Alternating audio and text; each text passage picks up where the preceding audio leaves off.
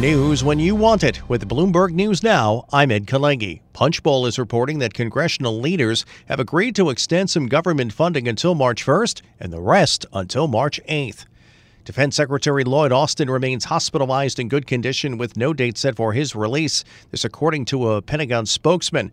Austin's hospitalization January 1st for complications from prostate surgery and delays in notification, including to the White House, have prompted an investigation by the Department of Defense's internal watchdog and criticism from lawmakers. President Joe Biden called the delay a lapse of judgment, but says he still has faith in Austin, who is 70. He's in contact with senior staff, and Austin continues to monitor DoD's day-to-day operations worldwide. Again, this according to Pentagon spokesman Pat Ryder. Former President Donald Trump trained his sights on Vivek Ramaswamy, casting him as a threat to his Make America Great Again movement in what appeared to be a shift in strategy 2 days before the Iowa caucuses. Vote for Trump. Don't waste your vote. Vivek is not MAGA.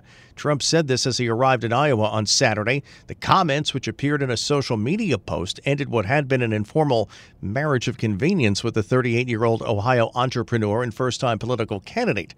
Iowans on Monday will cast the first votes in the 2024 presidential nominating process during a caucus that's likely to show depressed turnout because of historically frigid weather. Trump continues to lead the field by an average of 34 points. Bloomberg Radio will simulcast Bloomberg Television's Balance of Power Monday between 5 and 6 p.m. Eastern, as well as between 8 and 10 p.m. Eastern.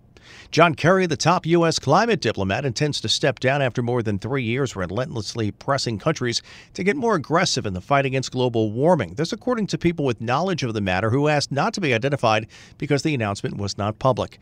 They said the former U.S. Secretary of State, senator from Massachusetts, and Democratic presidential nominee will transition outside the federal government in coming weeks. Axios reports that Kerry, who is 80, plans to help the Biden re-election campaign. The White House didn't comment on the development, and the State Department declined to comment. Taiwan elected Lai Ching-te as president of the global chip hub at the center of U.S.-China tensions, putting in power a man Beijing has branded an instigator of war.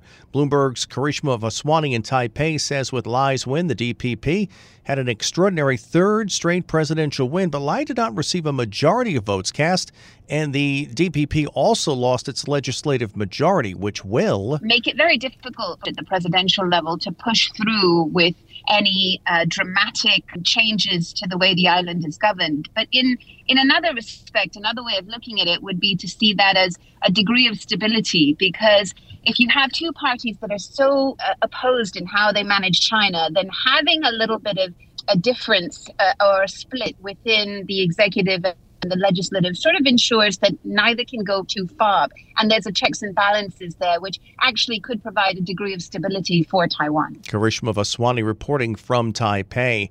There's a big sports team-up being talked about this weekend. More from Bloomberg's Denise Pellegrini. New York Post says ESPN and the NFL are in advanced talks on the NFL taking an equity stake in ESPN. The paper says it's possible Disney-owned ESPN would take control of NFL media, including NFL Network, and the league would receive equity in ESPN in exchange. We've had reports about this before, but now the Post says discussions between Disney-owned ESPN and the NFL have advanced far enough that owners and the Players Association are being notified. Denise Pellegrini, Bloomberg Radio. And speaking of football, it's Super Wild Card Weekend as the NFL kicks off its postseason. In the first game of the weekend, the Houston Texans defeated the Cleveland Browns 45-14. The game in Buffalo, scheduled for tomorrow between the Bills and the Pittsburgh Steelers, well, that's been moved to Monday afternoon at 4:30 due to extreme weather conditions in western New York. That's news when you want it with Bloomberg News Now. I'm Ed Kalegi, and this is Bloomberg.